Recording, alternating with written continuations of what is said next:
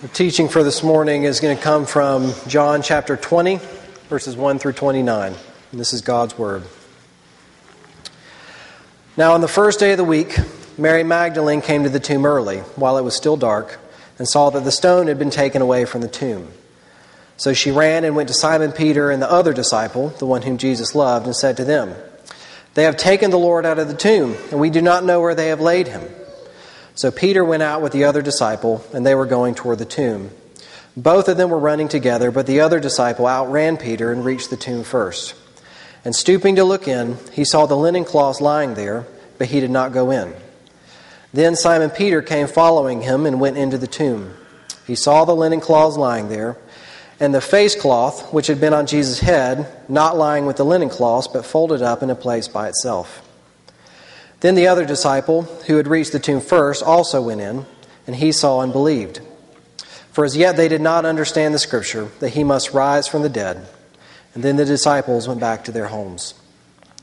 But Mary stood weeping outside the tomb, and as she wept, she stooped to look into the tomb, and she saw two angels in white, sitting where the body of Jesus had lain, one at the head and one at the feet. And they said to her, "Woman, why are you weeping?"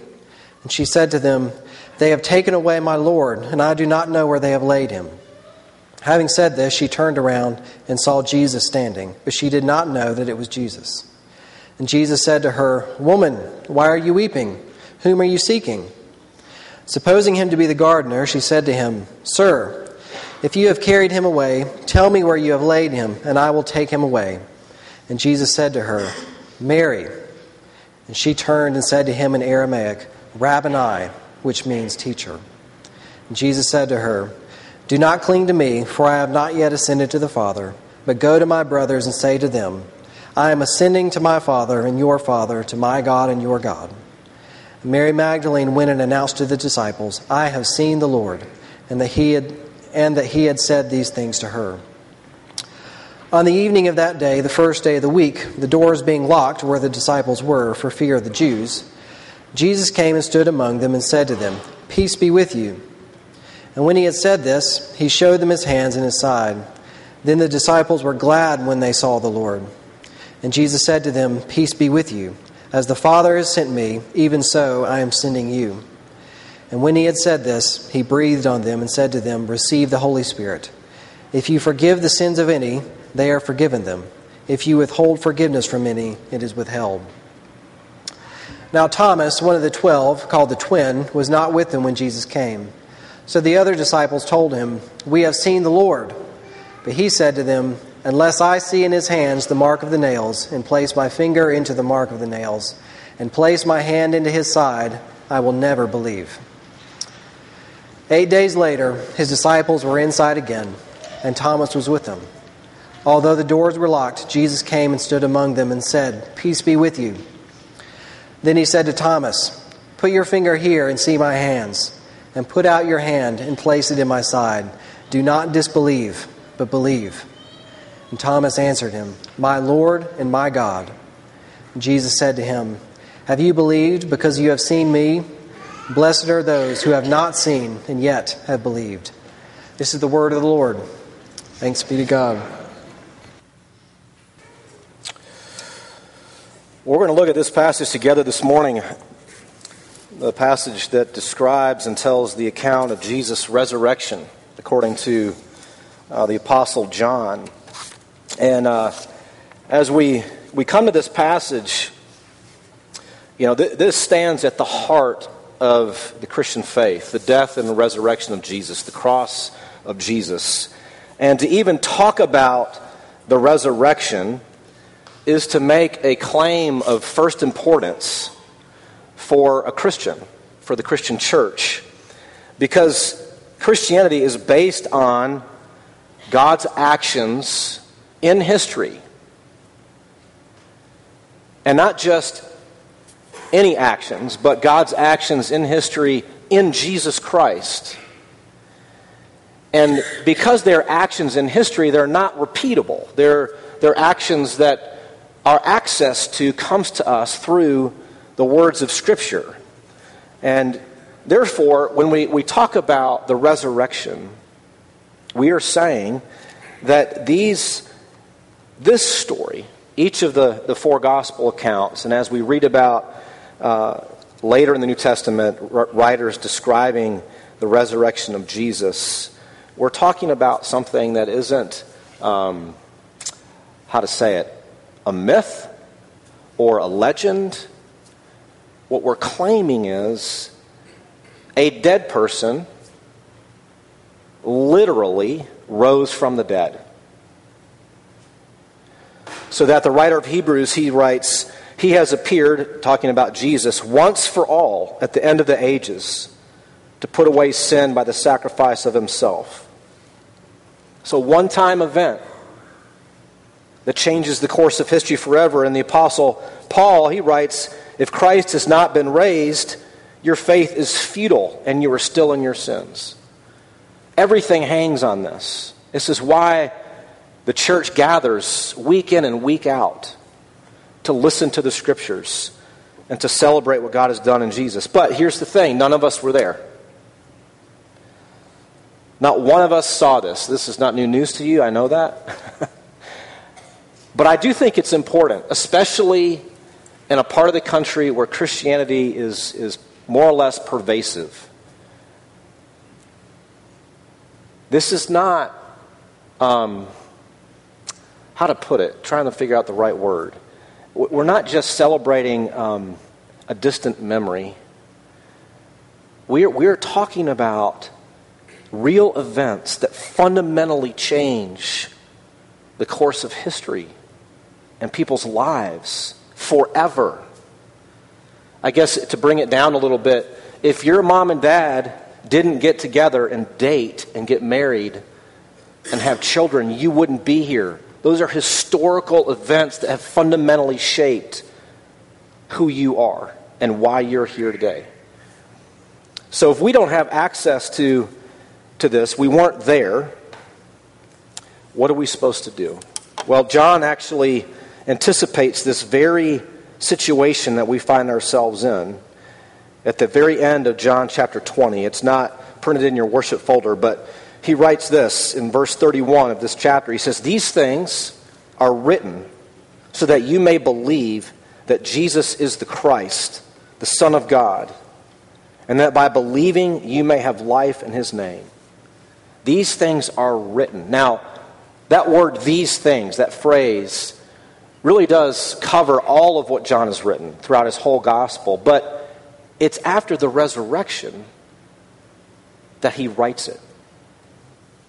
In other words, what John is helping us to see of all that he has written, all of which is written that you might believe, it is the resurrection at the end of it. That's the pinnacle of it, the climax of all that he has written so that you might believe. And so here's the question for us this morning. What did those that saw this write?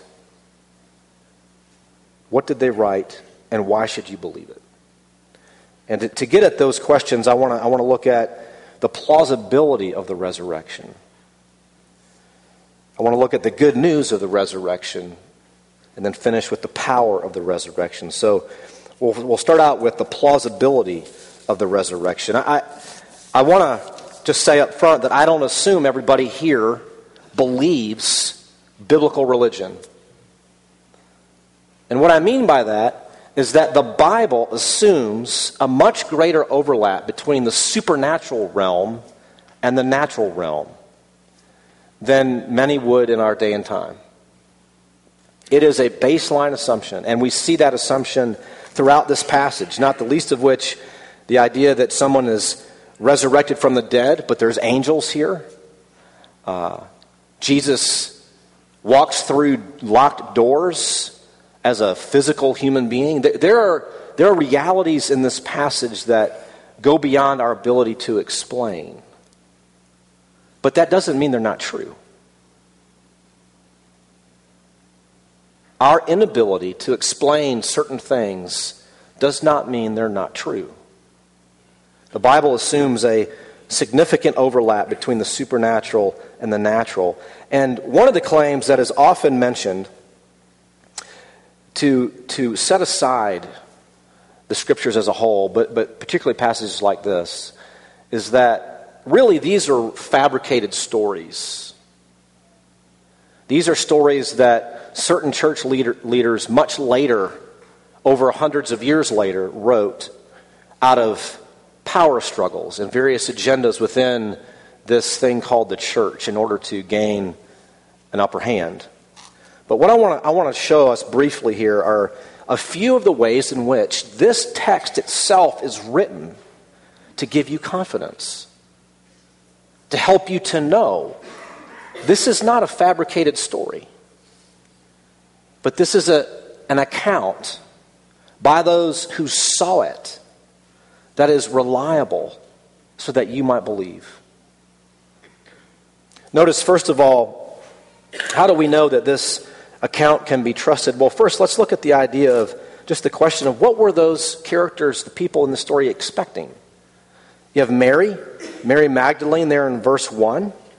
And then in verse 3, the Apostle Peter shows up with another disciple here who I think is the Apostle John. Whether or not it's precisely the Apostle John, it is certainly the disciple who wrote this gospel. We have those two disciples. Then later on, we come into contact with the rest of them, the other 12. And then specifically Thomas is named. What were these folks expecting? Well, first of all, let's take Mary. Verse 1, now on the first day of the week, Mary Magdalene came to the tomb early while it was still dark and saw that the tomb had been taken away from the stone had been taken away from the tomb. So she runs back and she tells Simon Peter and the other disciple, and she says to them, the one whom Jesus loved, they have taken the Lord out of the tomb, and we do not know where they have laid him. We do not know where they have laid him. You know what that implies?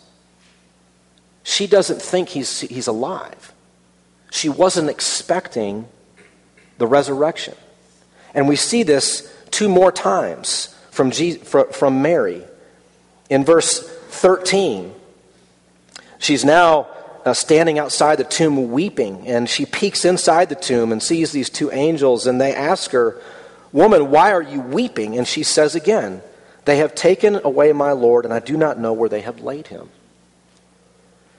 And again, a little bit further down in verse 15, Jesus has been standing outside this tomb, and he says to her, "Woman, why are you weeping?" And again she says, "Sir, if you have carried him away," she thinks he's the gardener, "tell me where you have laid him, and I will take him away." Mary's expectation is that Jesus' body was stolen, that robbers came and took his body. She's not expecting the resurrection. Thomas isn't expecting it either. After the disciples, his friends, tell him, "We've seen the Lord," he defiantly says, "Unless I can see those wounds and touch those wounds and see him right here, I will never believe." He's not expecting the resurrection. And somewhat more subtly, but all still very important, in verse 9, notice what it says. "For as yet they," that is Peter and John, the other disciple here, "they did not understand the scripture that he must rise from the dead." They were not expecting the resurrection from their Bible. They didn't think it was going to happen. And that's very important, because that little inclusion there in verse 9 helps us to understand that they didn't fabricate a story to fit their understanding of Scripture. The idea of the resurrection as fitting their understanding of God's Word, they had not yet understood that. And in fact, it took Jesus, after his resurrection, as he's with them for 40 days, teaching them the Scriptures, that the Son of Man must die and rise again. Luke chapter 24. They were not expecting the resurrection. In other words, if they were fabricating a story, why would they present it as if they had no idea that was going to come? But secondly, notice the prominent role of Mary here.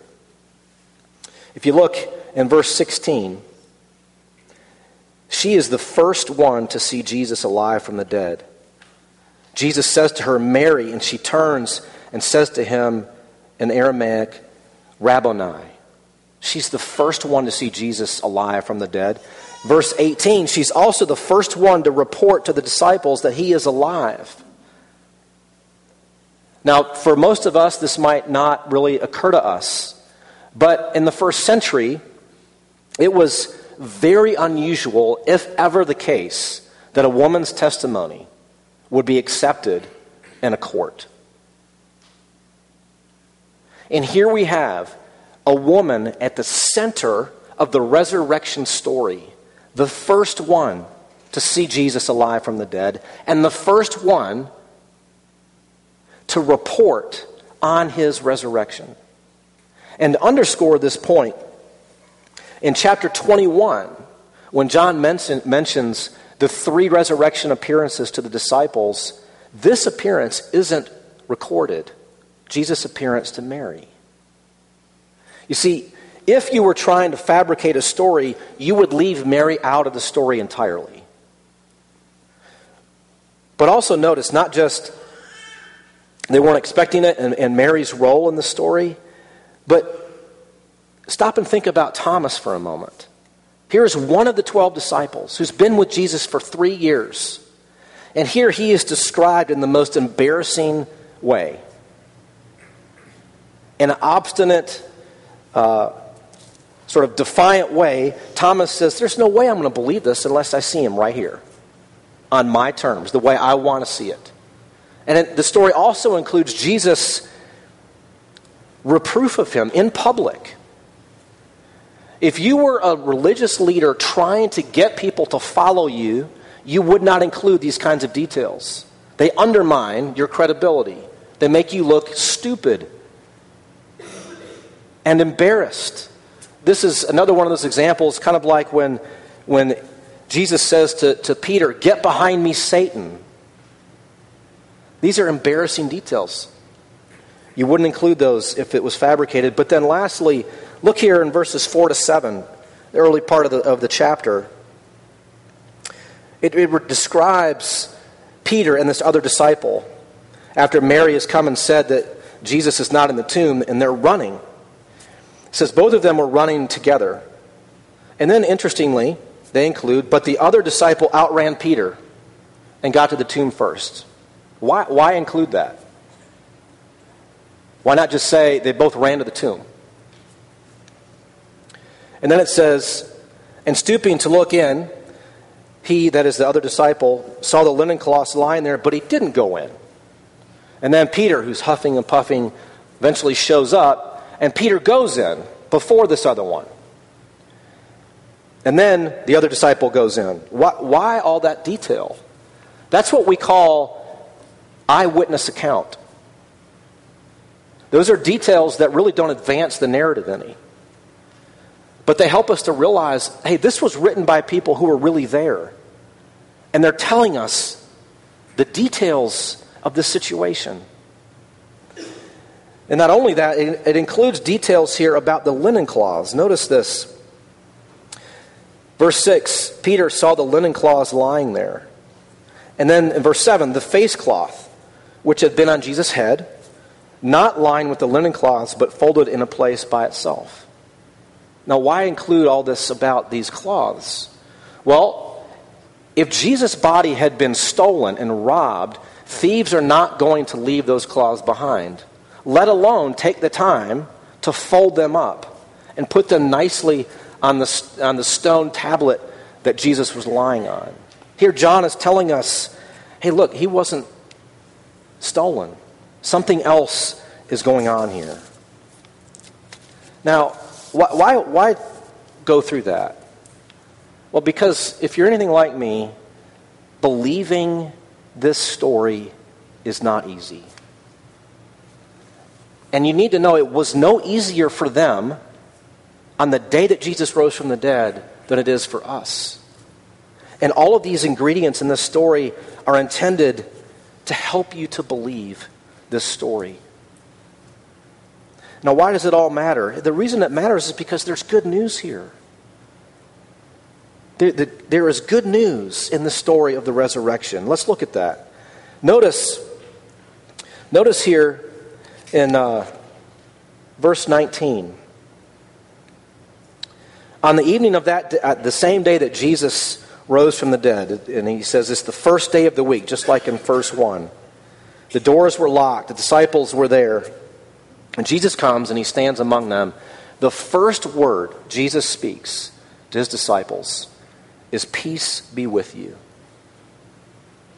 I don't know if you caught that when we read this passage together, but 3 times Jesus says to his disciples, "Peace be with you."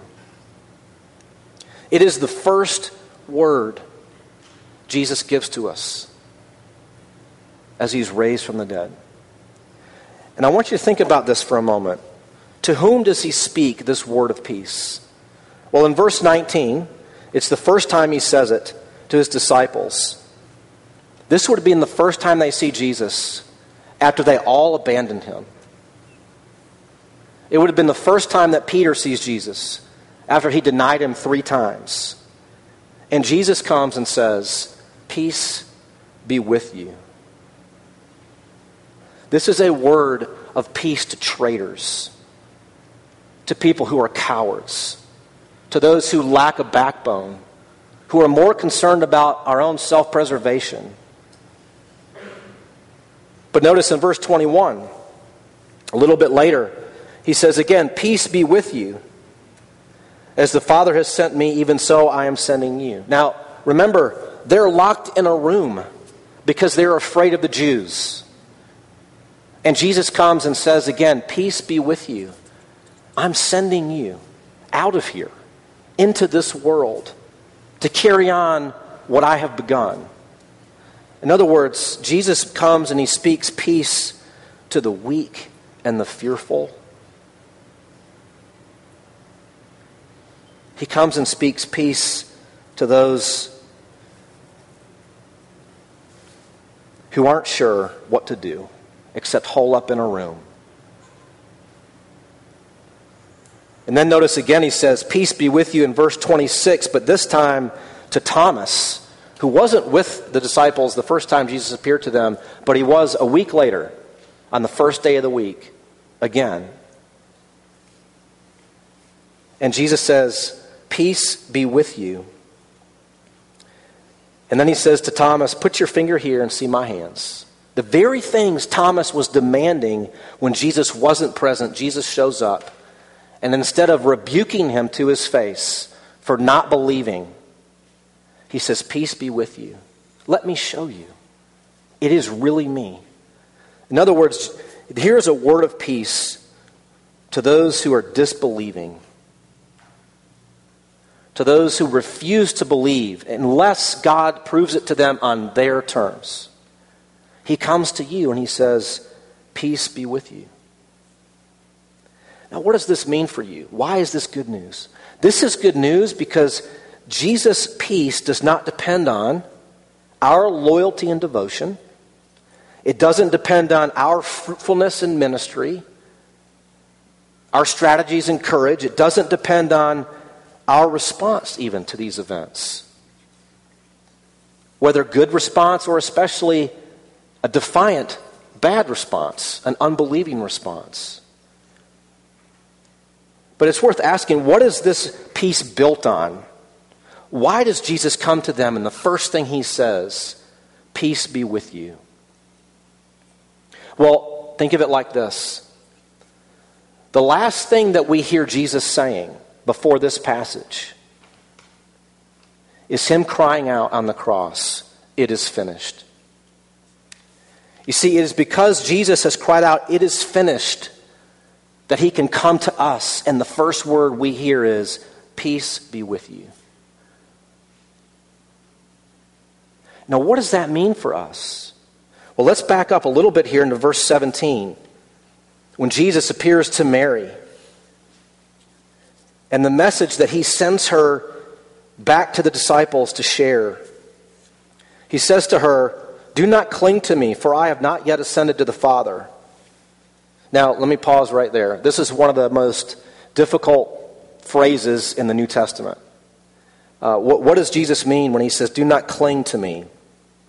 And just briefly, in case you're wondering about this, what Jesus has in mind here is his earlier promise in John chapter 14, that he must go, that he can't stay. He must leave. And why is that? So that the Comforter, the Holy Spirit, might come. So here when Jesus says to Mary, don't cling to me, what he's saying is, remember what I've told you. I can't stay. I still must go. And that's good for you. You know why? Because I want my Spirit to dwell in you. I want my Spirit to come and live among my people. I want everything that I have accomplished in my life and my death and resurrection to come coursing through your veins, through your life, through the community of my people. And that can't happen unless I go back to my Father. He says, don't cling to me. But then notice what he says. He says to her, but go to my brothers and say to them, I am ascending to my Father and your Father, to my God and your God. Now remember who these guys are. They're traitors. They have no courage. They're terrified. They're defiant. They're self-seeking. Does this sound familiar? This is you and me. These are people like you and me. And Jesus wants them to know, you are my family. You're my brothers. You're my sisters. I identify with you. I own you as my family. In fact, I am going to our Father. This is in the New Testament language of adoption, of privileges, of being welcomed into God's family. And he says, I'm going to my God and to your God. In other words, the God who would justly condemn you for eternity, for your cowardice, your lack of loyalty, your defiance, your disinterest, says, we are reconciled. There is peace. I am your Father. I am your God. This is the good news of the resurrection. And what this means for us, I want you to think about this. This is really important. This good news of the resurrection does not change the facts of your life. I don't know the facts of your life. Some of you here, many of you here, I know a lot about your life and the facts of your life. But there's a ton I don't know. And those of you who I don't know, I obviously don't know the facts of your life. I am not here to tell you that somehow, if you just buy into this, everything will be great. The good news of the gospel cannot change the facts of your life. However, it radically changes how we experience those facts. You see, the death and resurrection of Jesus puts every single detail in your life, past, present, and future, in a whole new light. Where there was once only death and condemnation and judgment and guilt, there is now the promise of new life, of forgiveness, of grace, of mercy, of help. No matter what you came into this room with, there is good news for you this morning that radically changes our experience of life this side of heaven. And it's all about Jesus rising from the dead. So there's the plausibility of the resurrection, the good news of the resurrection, and then as we come into close here, the power of the resurrection. Notice in verse 21 and 23 again, Jesus, he's appeared to his disciples and he says, peace be with you. And he says, as the Father has sent me, even so I am sending you. He appears to these 12 disciples. And the power of the resurrection is this. It creates a whole new community. And it's embodied here in the disciples. We even get a hint of this when we notice that John draws attention to the first day of the week in verse 1. That would have been on a Sunday. Because according to Judaism, the last day of the week was the most significant day. The day of rest, the Sabbath. But notice, 3 times he indicates on the first day of the week, verse 1. In verse 19, on the evening, the first day of the week. And then verse 26, 8 days later, which is another way of saying on the first day of the week. The power of the resurrection creates a whole new community, a new one, a distinct one, a unique one. Here embodied by these disciples who are also called to carry on the work of Jesus. And notice it's a new community with a message of forgiveness for anyone. Jesus says to them, I am sending you. And he says, verse 23, if you forgive the sins of any, they are forgiven. And if you withhold forgiveness from any, it is withheld. Now, I want to emphasize something here.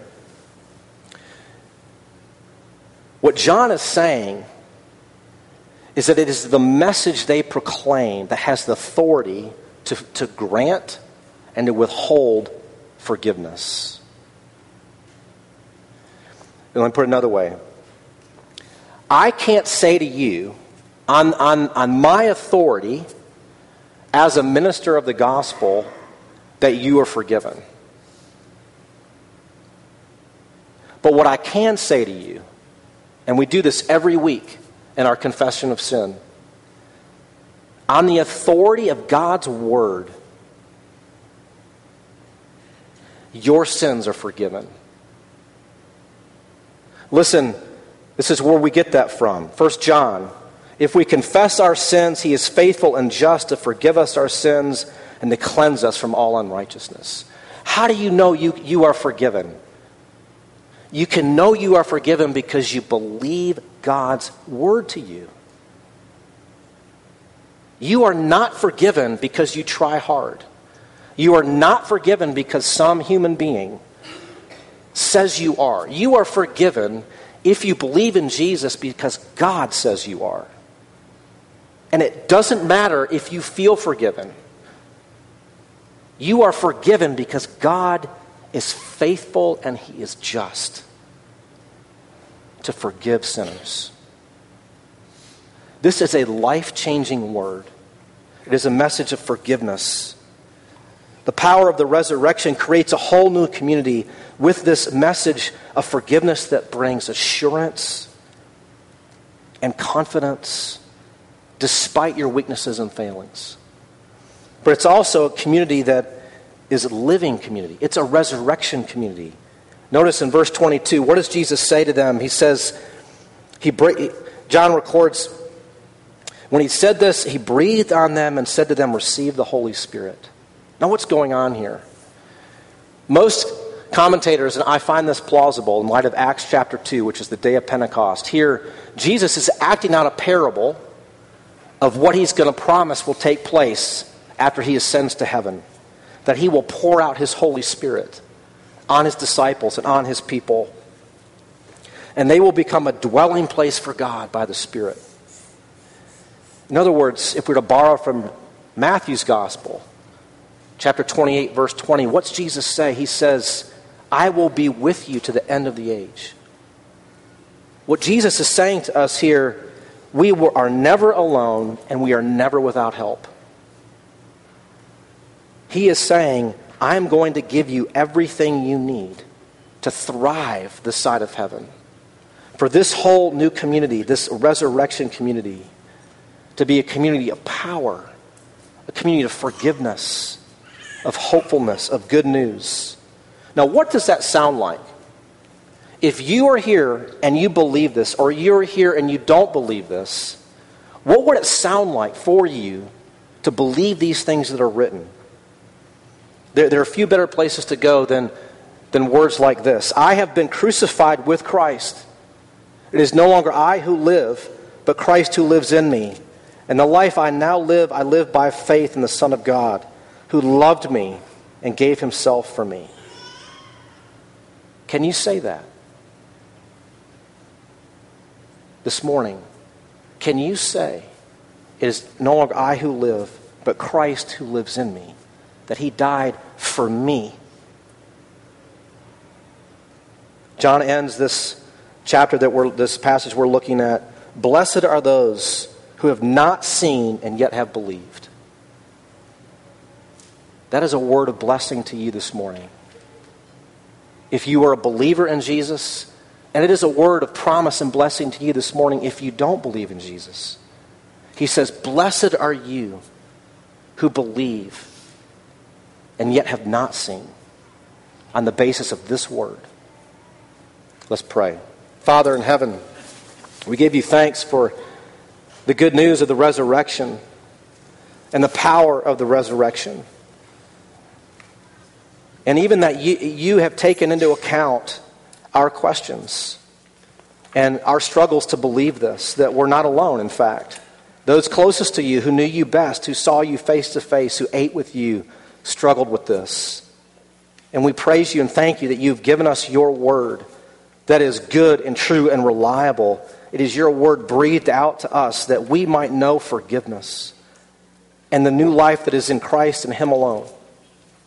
Father, would you please help us to believe these things that are written and therefore to enjoy the blessing of Jesus. And it's in his name that we pray. Amen.